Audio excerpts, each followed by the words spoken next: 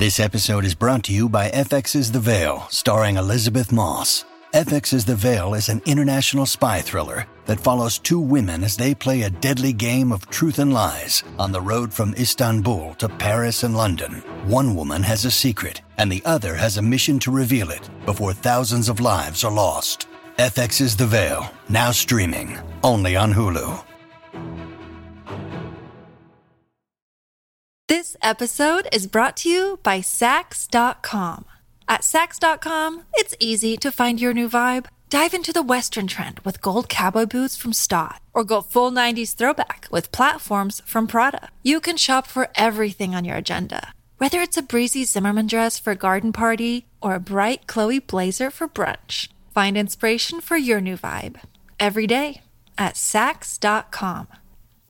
Mom deserves the best, and there's no better place to shop for Mother's Day than Whole Foods Market. They're your destination for unbeatable savings, from premium gifts to show-stopping flowers and irresistible desserts. Start by saving 33% with Prime on all body care and candles. Then get a 15-stem bunch of tulips for just $9.99 each with Prime. Round out Mom's menu with festive rosé, irresistible berry chantilly cake, and more special treats. Come celebrate Mother's Day at Whole Foods Market. Welcome to the New Books Network.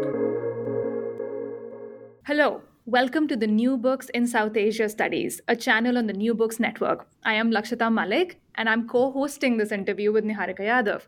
We are joined by Professor Shailaja Payak, Taft Distinguished Professor of History, Faculty Affiliate, Women's and Gender and Sexuality Studies, and Asian Studies at the University of Cincinnati. We are in conversation about her book, The Vulgarity of Caste, Dalits, Sexuality, and Humanity in Modern India, published by Stanford University Press in 2022. Welcome, Professor Payak. Thank you very much. All right. Niharika, do you want to open and start with the first question? Absolutely. Thank you both. I want to start, Professor Paik, by asking you broadly about the idea for the book. So my question is about the journey from your first book, Dalit Women's Education in Modern India, Double Discrimination, which came out in 2014, to this one. In Dalit Women's Education, you chart a first of its kind social and cultural history of education in modern Maharashtra that centers Dalit women's experiences. And one can see the seeds of your current project in the story you track in your first book, both in terms of studying what you call the contingent and circumscribed agencies through which Dalit women imagine new futures for self and community, but also methodologically in terms of the ethnographic mode of history that you adopt for analyzing some of the archival and political silences structuring experiences of Dalit women. So, can you tell our listeners how the plan for this book emerged out of the first one and how you got interested in writing a history of tamasha and of women performers in particular? Certainly. Before I delve into that, I want to thank Lakshita and Niharika for doing the podcast. And I am very thrilled to talk about the book on this podcast. I think you're doing an amazing work. So I watched tamasha and other popular forms of theater along with films. And as a child, I was very excited about these arts and also enacted the song and the dance performed by women. It was mainly during my field research, from 2000 to 2004 for my first book, as Niharika mentioned, it was the Dalit Women's Education in Modern India, Double Discrimination. It was published in 2014 by Routledge when I interacted with Tamasha women. Of course, for this book, I interviewed Dalit women from a range of backgrounds, rural, urban, slums, from middle class households, those who were literate and even the non-literate. And I came across tamasha dancers who mentioned that they could not attend school mostly because they were constantly on the move.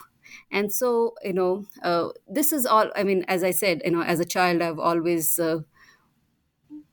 participated in these performances, but as a researcher, I wanted to understand, the social and the political and the ideological constraints and forces that actually rooted tamasha in caste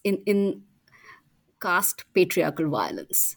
And mainstream scholars have neglected tamasha, and except for one article by an eminent sociologist, Sharmila Rege, there is no systematic analysis of the social life of tamasha, and that is what I wanted to analyze. So tamasha, which is a popular form of public theater, practiced predominantly by Dalits and is considered a Dalit traditional art. I wanted to understand as to why the theater and this kind of performance, and especially women in there, were often branded ashleel, that is vulgar, and bibhatsa, that is disgusting, by the larger society. And so, of course, this is, per the morally driven modern ethic of the pre-colonial, colonial, and the post-colonial state, the elites, as well as, some ordinary people participating in this. And so, bringing my work, on Dalit women, and, now taking it to so those were respectable Dalit women that were needed for the Dalit movement and the liberation of Dalits. I moved to the so-called non-respectable or dishonorable Dalit women. And of course, I repeat, the so-called. So these dishonor and disrespect in quotes. So I'm questioning these categories. So to understand them, I constructed and conceptualized this concept of the sex, gender, caste, which is and to understand the structural complexities of sexual and gendered arrangements of the caste system as they have operated to oppress Dalit Tamasha women. And to investigate these entangled histories, I developed the sex, gender, caste complex and also the Ashleel Manuski Asli complex as they were embodied by these women who the larger society thinks are embodying some kind of sexual excess. So I analyze the conjugated oppression of vulgarity, sexuality, caste, class, gender, and popular culture, and illuminate how this came about in the 20th century and how different actors, such as the British high caste elites, Maharashtra state, and Dalits engage with rowdy and this carnivalesque tamasha for their own purposes. Yeah, thank you so much for that answer, Professor Payak, and we'll be getting into a lot of the things that you mentioned a little bit later in the interview. For now, I wanted to ask you a question around the region. Right. So, a key site through which you engage with the questions of caste, identity, and culture is not the nation, which a lot of researchers and theorists default to, but the region. In this case, it's Maharashtra.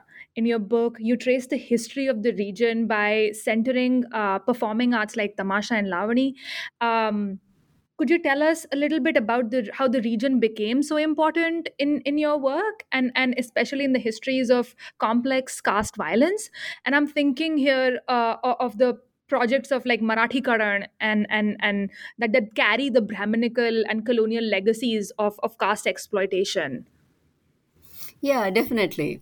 So in my work, I mean, both, my first book and my second book, the region actually provides an in-depth analysis of the conjugated oppressions of caste, gender, and sexuality at the local level. So the region, in this case, Maharashtra, is an important site for the study of the functioning of the feudal caste patriarchal system. Both, it shows us the fluidity as well as the tightening during certain historical periods. So, Brahmanism was a powerful ideology, although it was simultaneously accompanied by a critique and anti caste thought. In the 18th century, the Brahmin Peshwa and the Brahmin state bureaucracy preserved and tightened the caste system. They strictly upheld the Brahmin state order and created, at least ideologically, a Brahmanical Hindu kingdom. The ethic the ethic of the elites, it sharpened, a similar Brahmanism during colonial times, and especially since the end of the 19th century, in order to preserve the spiritual core of modern Maharashtra. After independence, this process of legitimization sharpened even further. And so, this is the story I track in the book. I, you know, show as to how the region, it actually provides a microcosm of the casted, gendered, sexual practices and a deeper access to social life, which is spread in the bylanes and the local libraries, and it can be extended to the national level. So, as such, we see that the post-independence project of Marathikaran was it was in a dialogical relationship with pan-Indian politics. It was tied to the making of the modern Indian nation, on common grounds of, for example, script or linguistic heritage, artistry, as regional imagination emerged alongside the national. Right. Yeah, that makes a lot of sense. Thank you for answering that question, Professor Payak. And this immediately leads me into obviously the biggest sort of concept in this book, one of the key concepts in this book, which is the sex, gender, caste complex. And I'm particularly interested in the methodological practices of your book. You draw on a wide range of regional and archival records. Peshwa patronage records, various colonial records, as well as ethnographic modes of inquiry, analysis of visual performing cultures. There's a lot that went into this book as far as methodology is concerned, a wide array of methodological uh, uh, sites that you draw from. Could you talk to us about the Patchy Tamasha archive through which you flesh out the contours of this sex, gender, caste complex? Yeah, definitely. So, when I started on this project, even I was quite nervous about, the archives. I mean, I certainly know there's a lot of secondary literature on Tamasha. But at the same time, there are, I mean, as I mentioned earlier, I also grew up watching these Marathi films, especially, Tamasha based films. So, certainly, there are a lot of different kinds of archives, right? And so this is where I wanted to, and this is again going back to my first book, how I have weaved together these different sites of knowledge. So in this book also, I combine ethnographic fieldwork with oral histories and with a close reading of a variety of Marathi archival materials, like memoirs, biographies, autobiographies, poems, proverbs, films, documentaries, newspapers, magazines, and books. And this is, the Patchy archive, which is very multi-layered, which is also very fragmented, and there are contested narratives that emerge about Tamasha and Tamasha women. The This Patchy archive also illuminated the differences in touchables and untouchables readings of Tamasha. So for example, as the first chapter shows, touchables and untouchables had contrasting views of Paulabai, the first modern Dalit woman, dancer and singer. So I point out to these problems of lack of documentation, especially because of the stickiness of Ashleel or the vulgar to figures like Paula Bai, despite of her being an absolutely famous star.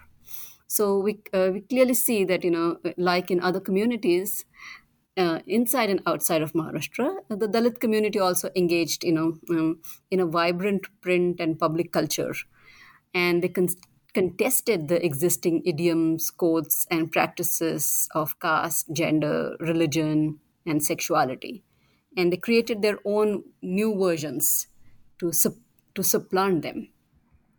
And Marathi newspapers published by dominant castes also do not have even fragments of the news I refer to in my book.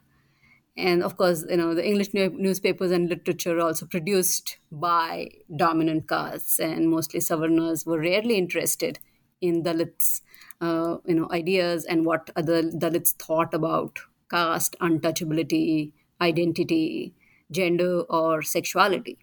So they all neglected the Dalit surplus woman. And socially mobile, anxious Dalits also did not want to mention these women in their newspapers or associate themselves with any sort of ashleel or women of ill repute, as they would say. So that is why the Tamasha archive is very patchy and inconsistent. And I had to recreate the muted voices and the suppressed subjectivities of Tamasha women through writings of men, and and of course most significantly through oral histories. So for example, to give you, an example, chapter 1, which where I have recreated the history of, and this is the first history of Paulabai. And we come across merely sentences, in the biography of Bapu Rao. So and these sentences also cause a lot of violence to the entity of Paulabai, and that is the kind of woman that emerges. But at the same time, juxtaposing the memoir and the biography and some secondary sources, I have tried to weave together Paulabai's life story. So I'm very happy that I was able to do so by putting these pieces together, you know, in working with this patchy archive. Yeah, so it was challenging and at the same time very exciting. Yeah, my next question actually follows on that. So this is a great segue because you come up with two ways to describe the methodology that you adopt to negotiate this patchy archive. One is, of course, the vernacular as method, which you talk about, which is both reading these unexplored archives in Marathi, but also using vernacular concepts and political languages, and particularly the concepts of Ashleel, Asli, Maruski, us, and then you also say in one place. Can you also use the other kind of reading on this patchy archive? You say connected histories. So here I was really taken in by your suggestion about the need to write connected histories of Dalits and dominant castes to study what you call the interlocking technologies through which the sex, gender, caste complex works to structure all kinds of hierarchies and that shape our experiences, not just of caste, but of class and gender. So, in this regard, as you mentioned, the second chapter presents a kind of exemplary connected history in which you show how very different resources are available to two tamasha performers, Bapurao, who's Brahmin, male, and Paulabai, who's a female Dalit.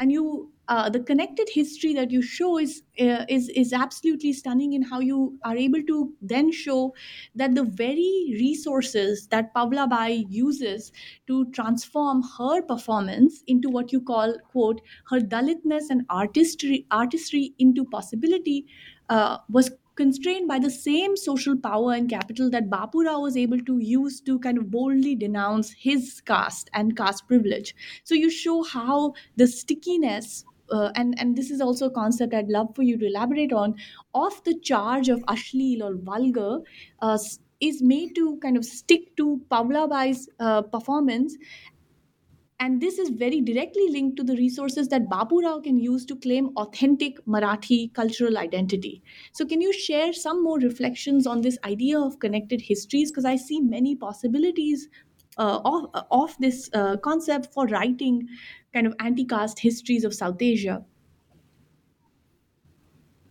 Yes, certainly. Yeah. So see, this is one of my most important contributions. So we have works, by scholars who have either focused on, just like, for example, they're focused only on the Brahmins, or they're focused on Dalits, or they focused on Rajputs or so on, but we haven't really talked about the connections between these different communities.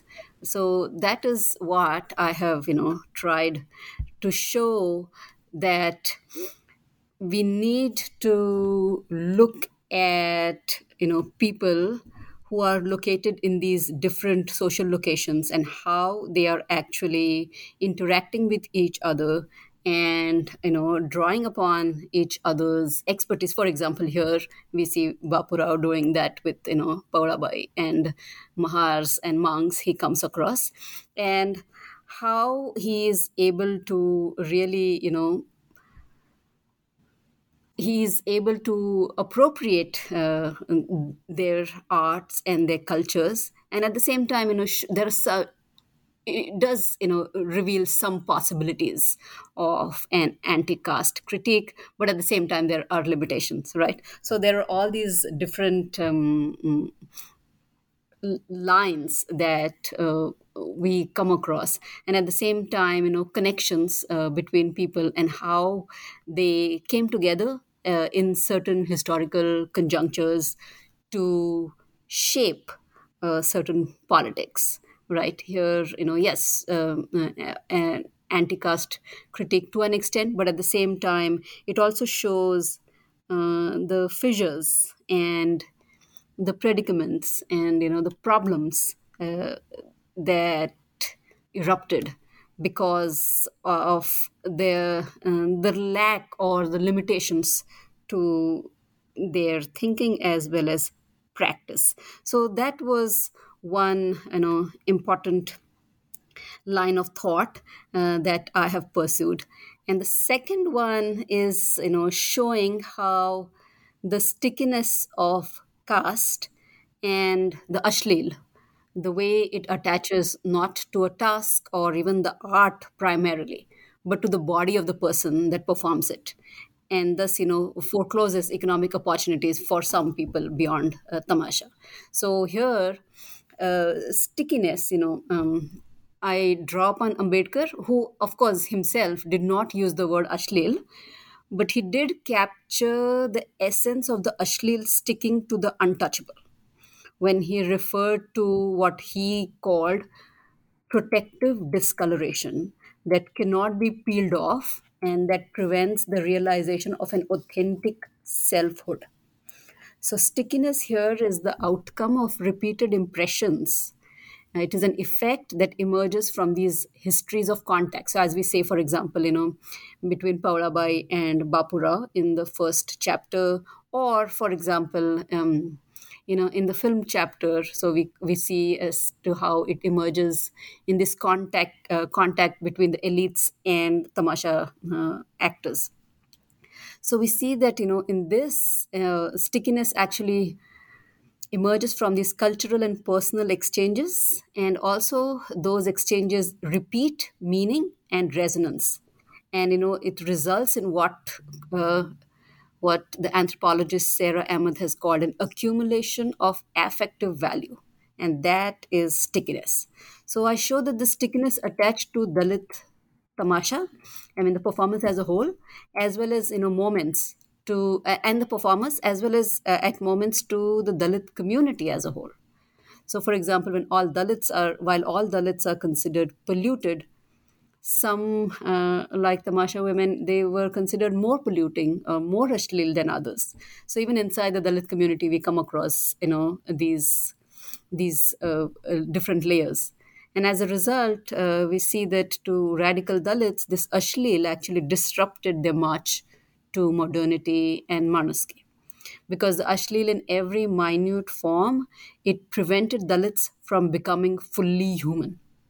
And so this is the stickiness of vulgarity and caste pollution. And so I show how vulgarity and caste pollution colluded. So this stickiness of caste for Brahmins would be, accumulation of their privilege and power. And that would make an even stronger Brahmin personhood. But the same stickiness of caste, sticking accumulating over time. It cannot be easily altered. When it stuck to Dalits, it compounded Dalit subalternity, stigmatizing and subjecting them even further. So we see that, for example, in the case of Bapu Rao, he muffled untouchables' voices and silenced them as soon as they produced Lavanya. He appropriated their Lavanya, and he even imprinted his signature, on his Lavanya. So even though he sang a Lavani, which was supposed to be, Ashleel, vulgar, Bapu Rao, this Brahmin man, does not become vulgar, right? And like the Untouchables.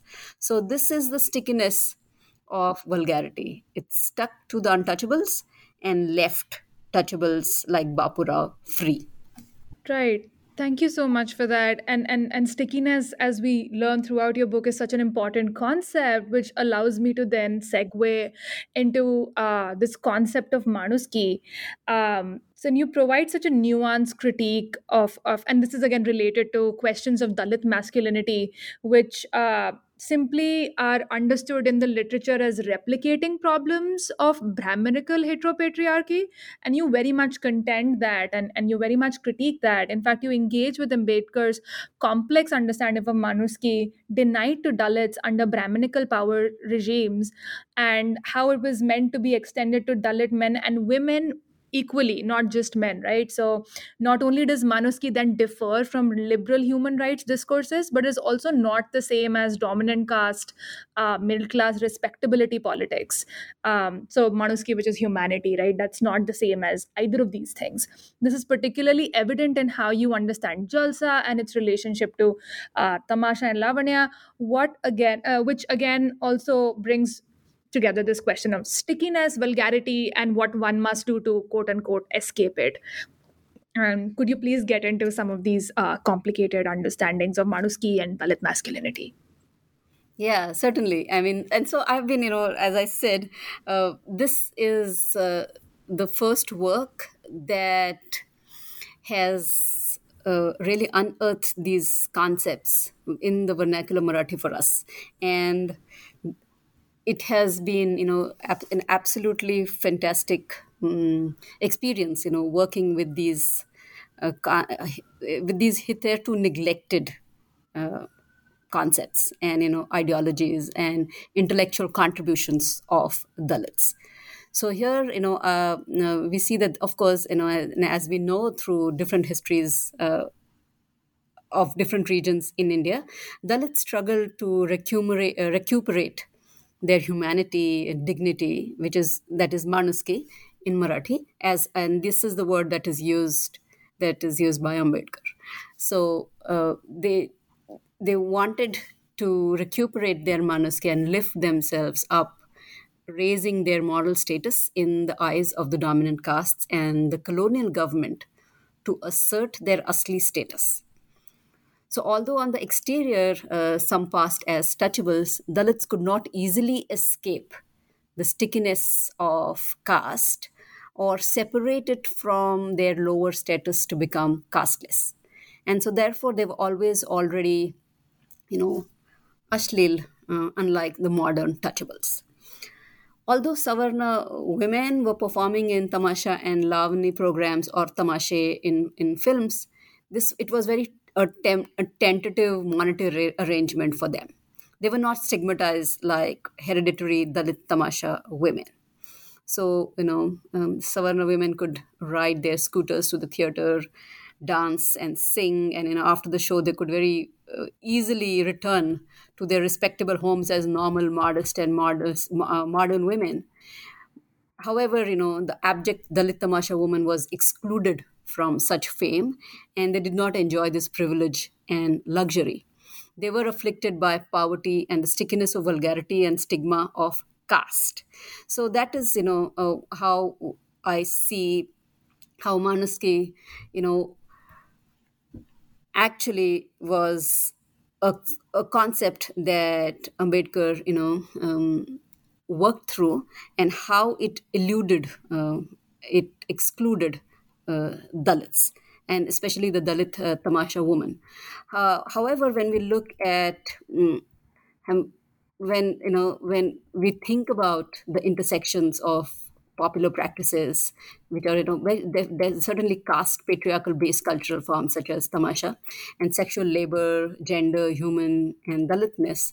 Again, there is, scholars have, paid little attention. And when they have thought about gender and Dalitness in the same analytical framework, their analysis also tends to flatten or misinterpret certain gendered processes vis-a-vis Dalitness and humanity.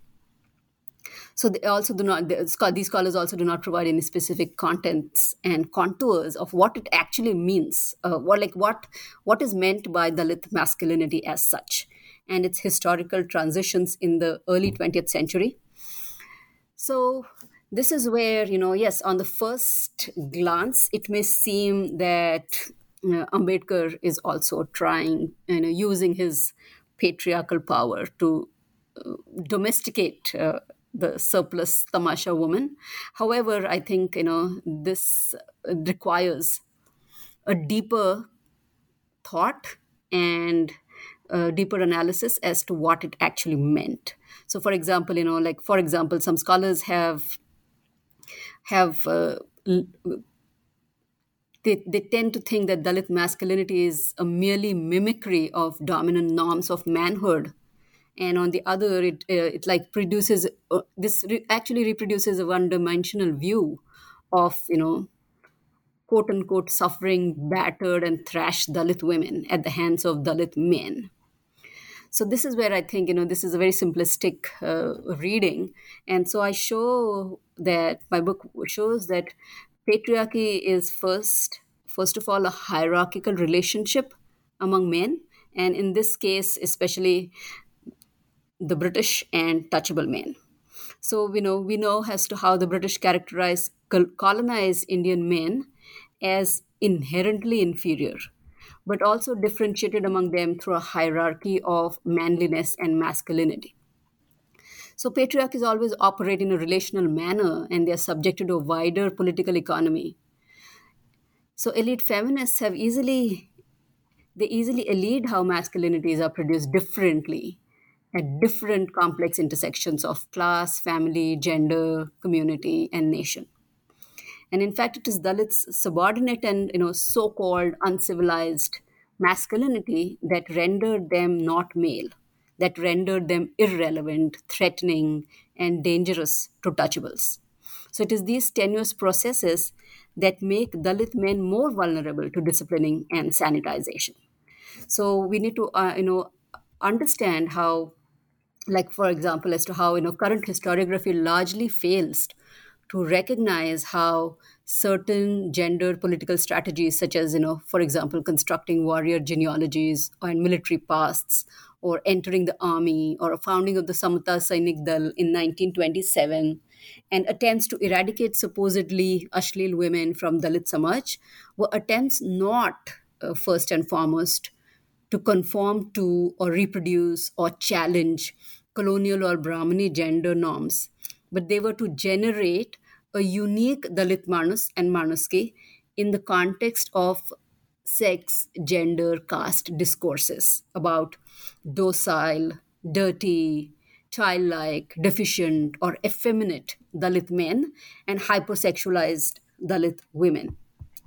So Ambedkar very often intentionally invoked Dalit masculinity as a facet of Manuski to challenge Dalit men and women to defend their rights and liberties and sustain their autonomy and independence. So, therefore, sometimes, scholars, and it's no surprise that, Dalit response entailed Manuski. But here again, we need to understand that Manuski and masculinity are hedged, and most importantly, we need to understand the transformative potential of this modern politics of Manuski. And so perhaps we see with Ambedkar, and even like what the Jalsakars were trying to do, the marginalization of women was necessary to this making of Dalit Manuski a new dignified humanity. And perhaps this exclusion of women from Tamasha and Jalsa was necessary to secure societal recognition of Dalit Manaski, because there was no non-patriarchal, gender egalitarian model of Manaski available. So these were intensely troubled, processes. But we need to also understand that this is not just a completely patriarchal move. There is something that is at stake, which is humanity and dignity for Dalits. So how do you work through these different pressures? So that is what I'm trying to do in the book.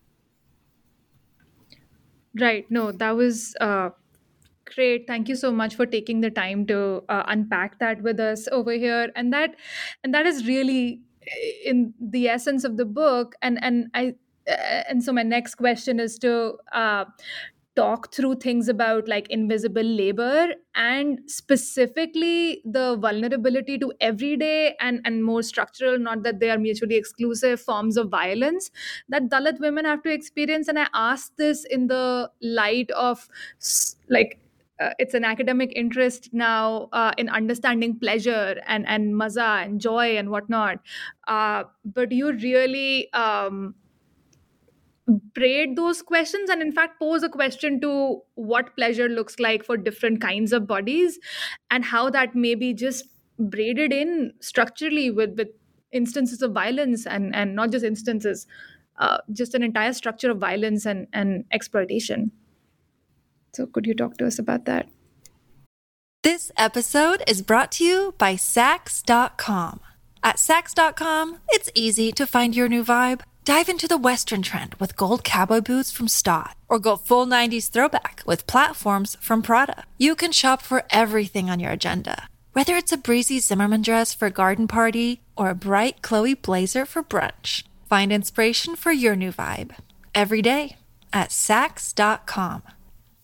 If you're struggling to lose weight, you've probably heard about weight loss medications like Wegovy or Zepbound, and you might be wondering if they're right for you. Meet PlushCare, a leading telehealth provider with doctors who are there for you day and night to partner with you in your weight loss journey. If you qualify, they can safely prescribe you medication from the comfort of your own home. To get started, visit plushcare.com/weight loss. That's plushcare.com/weight loss. plushcare.com/weight loss.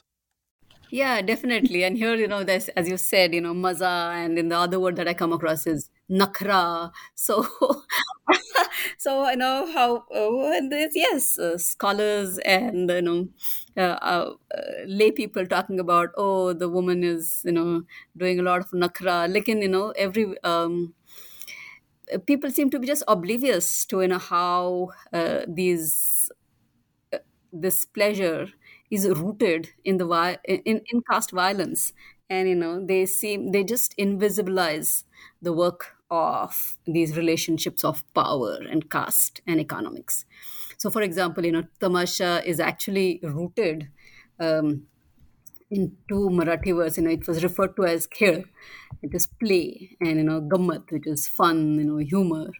And colloquially, the word has come to mean, fun, nonsense, a tantrum, or even disorder and commotion.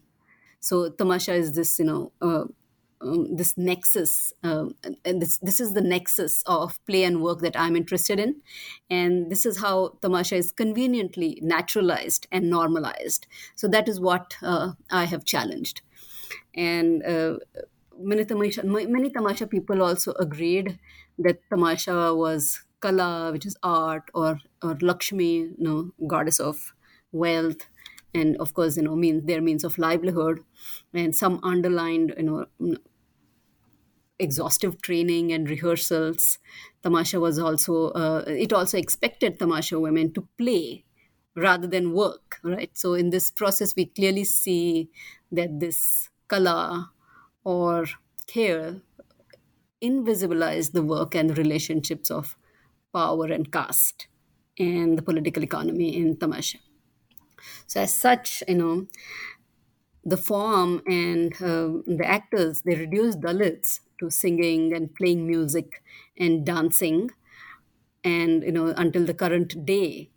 And tamasha women worked on this reiterative body politics of erotic excess. For example, emphasizing bold bodily gestures, that is, winking the left eye, or accentuating and deploying certain body parts, openly expressing sensuality, and and expressing lovemaking or sexual enjoyment for their predominantly touchable male audience. And we clearly see that in this process, and in this practice, work is looked upon as productive, and play is its opposite. It's antithesis. It's play is looked upon as unproductive. So different touchables and untouchables, they harness tamasha for doing some work, for by putting the unproductive to productive use. And of course, women did the most important work, that was rendered play, because of the presumably unruly energies, aimless and simple enjoyments that tamasha provided. So, as play in the sense of drama or even play between the artist and the audience, tamasha lacked utility. And the play and playfulness of tamasha has mass appeal, and touchables and untouchables, they also deployed it for their own gains. So, by sanitizing tamasha, touchable elites put the resistance and rebellious energy of tamasha to the work of carving asli identity. Thus, the quote unquote play of tamasha, successfully occludes work, in the sense that the always already sexually alienated labor of the Dalit tamasha woman performer, it produces this surplus that keeps the sexual caste economy in place. And we clearly see this, in different chapters, especially chapter 1. And tamasha and its practitioners, they also paradigmatically represented the excess, the waste of the world. So as such, there's always this violence at play with regard to Dalit culture, artistry, and creativity in this fun-filled tamasha. And although all our touchable men enjoyed tamasha and tamasha women, they also devalued the work of tamasha women and rendered them unproductive and surplus. So on the one hand, there's this management of surplus through a set of, through a set of iterative practices of negative control.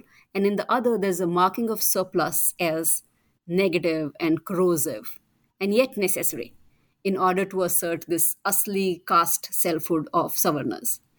So the fun and play, tamasha was, kala, calm, and the performance of sensual play for tamasha women, and relaxation, amusement, entertainment, an opportunity to feel like a real man, quote unquote real man, for the touchable men in the audience. So tamasha were women, which was supposed to be their play, but they're actually working, enabling men to laugh, to joke, make lewd comments, or pat each other on the back, and flirt and dance and drink. And men structured their manliness and masculine behaviors mainly with, this tamasha woman who excited and stimulated them. So the everyday work and sustenance of tamasha women depended on their complying, challenging, negotiating, bending, and transgressing of traditional patriarchy through an excessive performance of the erotic and the exotic. So there was this double system of work and play in tamasha. Work was concealed behind play, and most important, the meaning of play was fashioned to accommodate that of work. And yet the work of tamasha woman, and these, the different tamasha women I interviewed and, who are portrayed in the book, was depicted as non-work, especially in the culture of India that values hard work. And as a result, time pass, as we call it, has a negative connotation.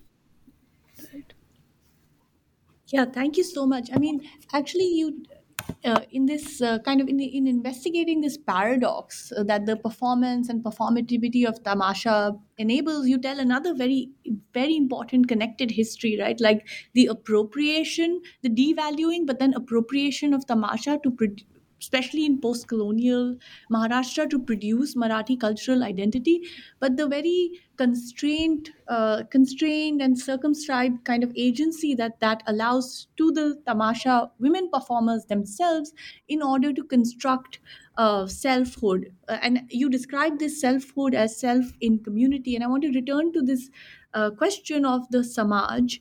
And how you broadly sketch the this very complex, what you call ambivalent agency of tamasha women, and its relationship to the Dalit Samaj that Ambedkar's Manuski configures. And so my question is really about how, and I'm interested in this question because, in a way, the modern concept of society as we know it is incommensurable with these kind of disjunctive hierarchies of order based in caste. And you show how the Dalit Samaj actually offers a very particular figuration of the social, not composed of abstract or equal individuals, but as you show, of a self in community.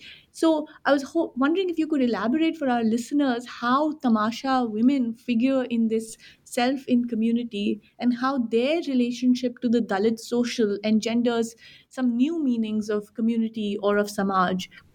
And in particular, it comes towards the end, as you talk about your interview with Manglatai, this complex negotiation that Dalit tamasha performers have with the figure of the quote prostitute woman in thinking of their own agency, their own negotiations with very constrained, but opening up possibilities for respectability, agency, selfhood in community. So that's a long-winded question, but I hope you can elaborate on this kind of relationship of the Dalit women performers to Samaj. Yeah.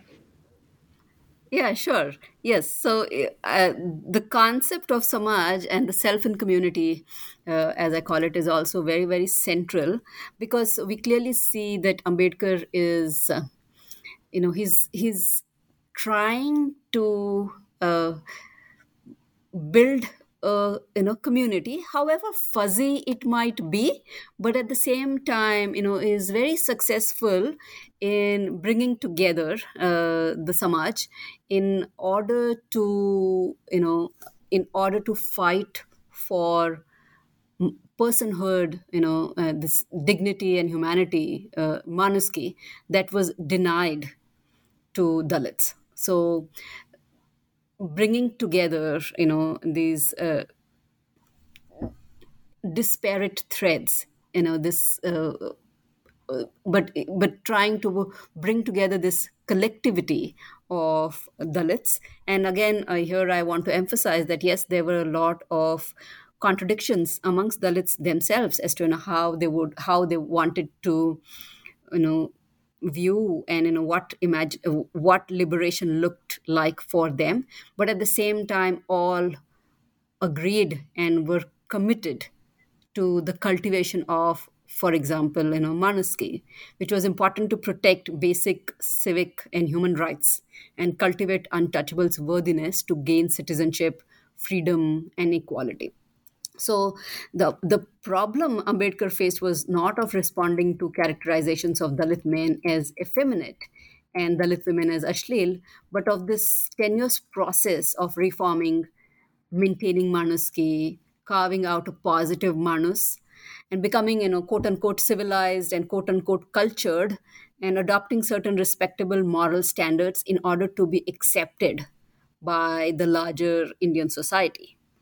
And here, yes, even some responses, such as, for example, founding of the Samta Sainik Dal entailed a performance of a hegemonic masculine norm, or the caste or the sex gender caste complex.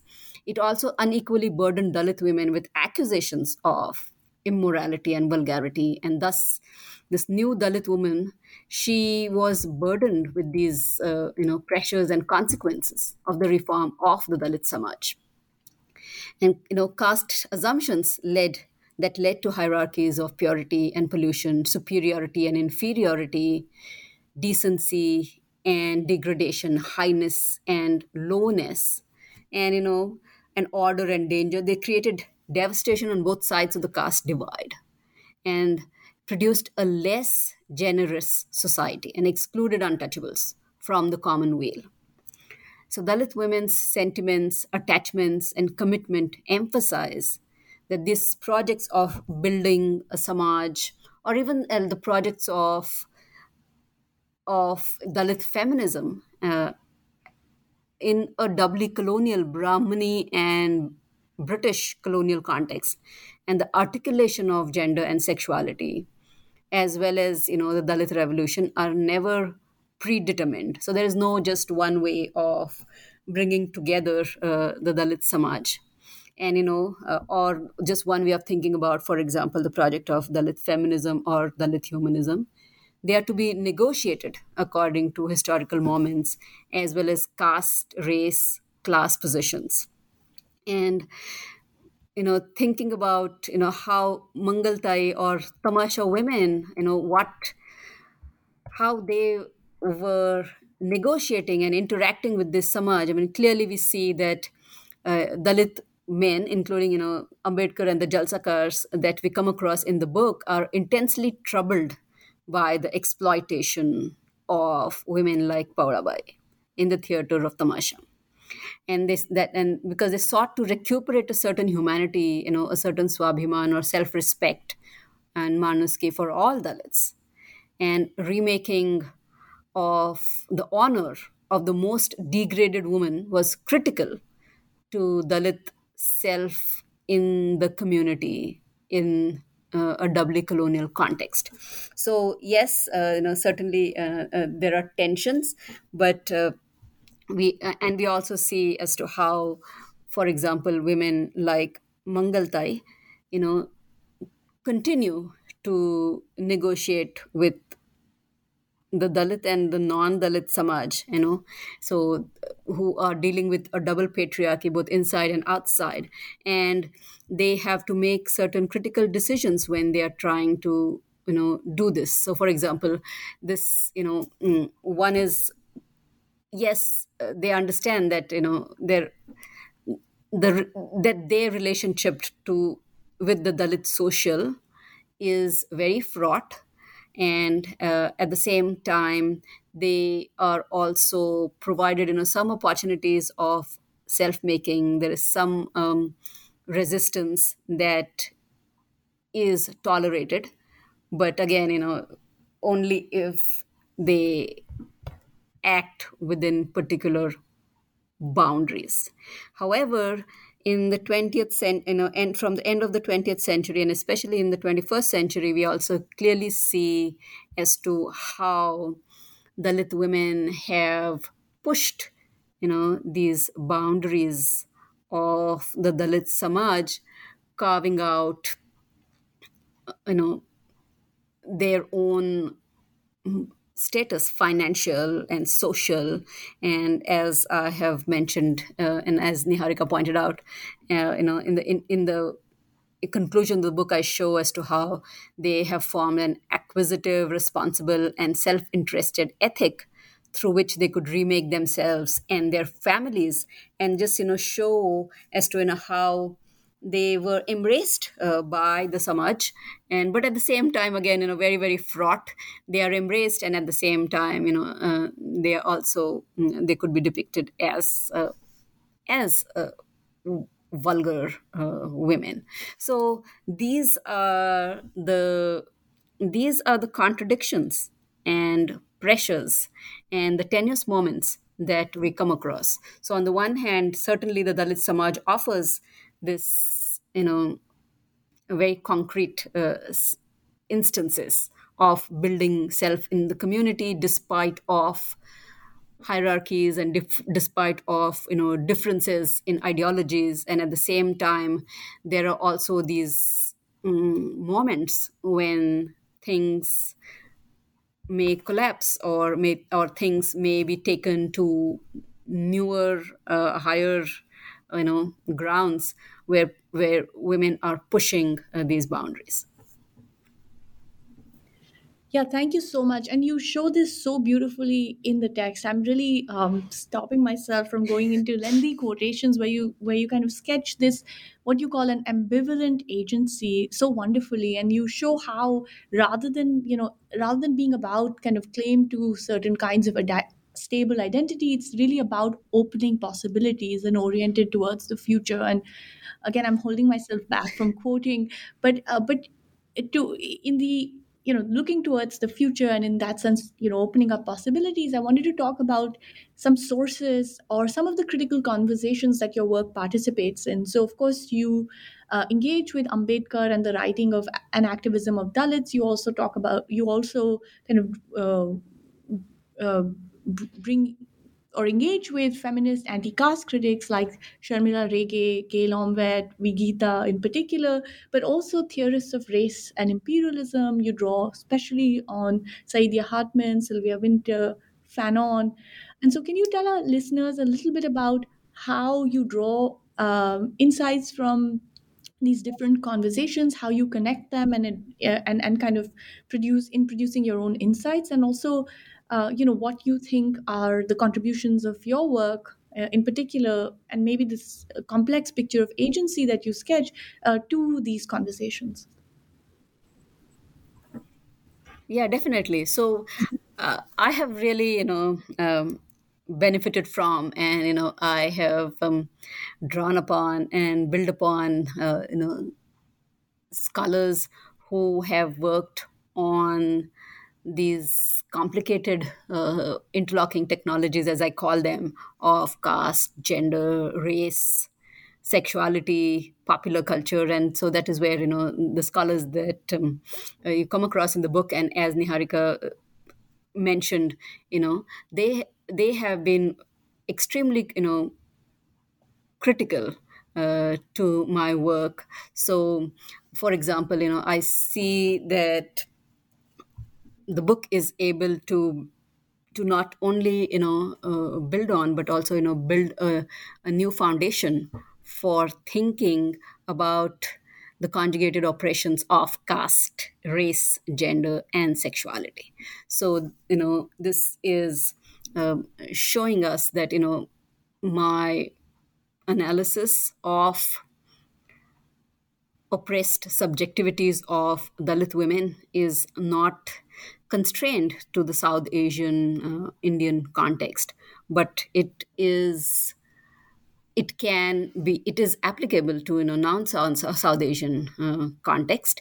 And I have benefited from reading and working with Ambedkar, Sylvia Wynter, Saidiya Hartman, Fanon, and Achille Mbembe, in terms of thinking about the Dalit human.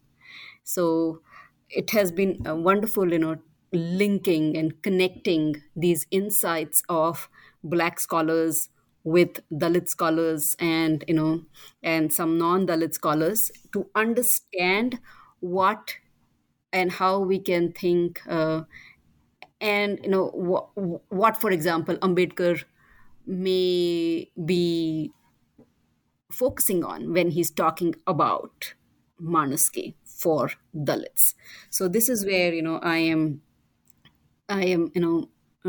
connecting them and advancing their insights to understand this humanness of Dalits and the way they were trying to build humanity and dignity, something that has not been done.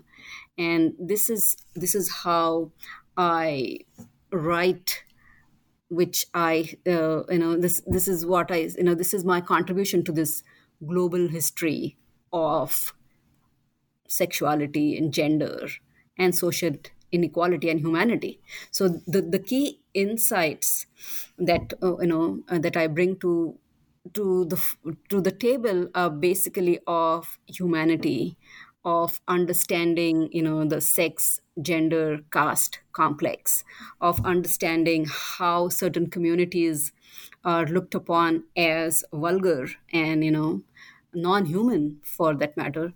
And because of the ways social inequality operates, and drawing upon these different theorists in different locations and how they have tried to understand humanity has helped me connect not only these different lives but also sharpen the focus on how people construct their own agency.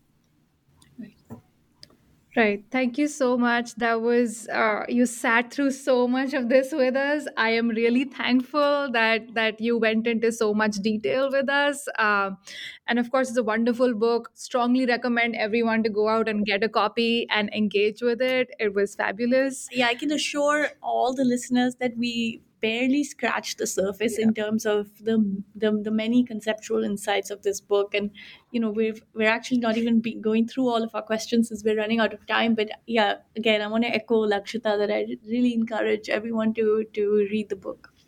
Yeah. Just one final question about your upcoming projects. What can we expect to read from you? I, for one, am really excited. I'm sure Niharika is too, to hear that. Definitely, again, I'm very excited to share that I have an article coming out, and the title of the article is To Kiss or Not to Kiss. Interesting. That sounds great. So I'm very excited about that. And again, once again, focusing on kissing and vulgarity and the regeneration and the remaking of the Maharashtra state, especially in post-colonial times. And I'm also editing a book on caste and race in South Asia and beyond. And I am the Cambridge Companion to Ambedkar is forthcoming. So these are the different projects that I'm working on. And lastly, I'm at the National Humanities Center this year working on, going into the politics of the vulgar in the 19th century. So this is what I'm occupied with right now. Thank you so much, Professor Pike. We look forward to all of those wonderful projects. Well, thank you very much. This was an incredible pleasure. Yes, I'm very, very thrilled talking about my work with you. Thank you very much for the questions and for the engagement. Thank you so much, Professor Payak. I have interrupted you now twice, so I'm just going to stop recording before it gets worse.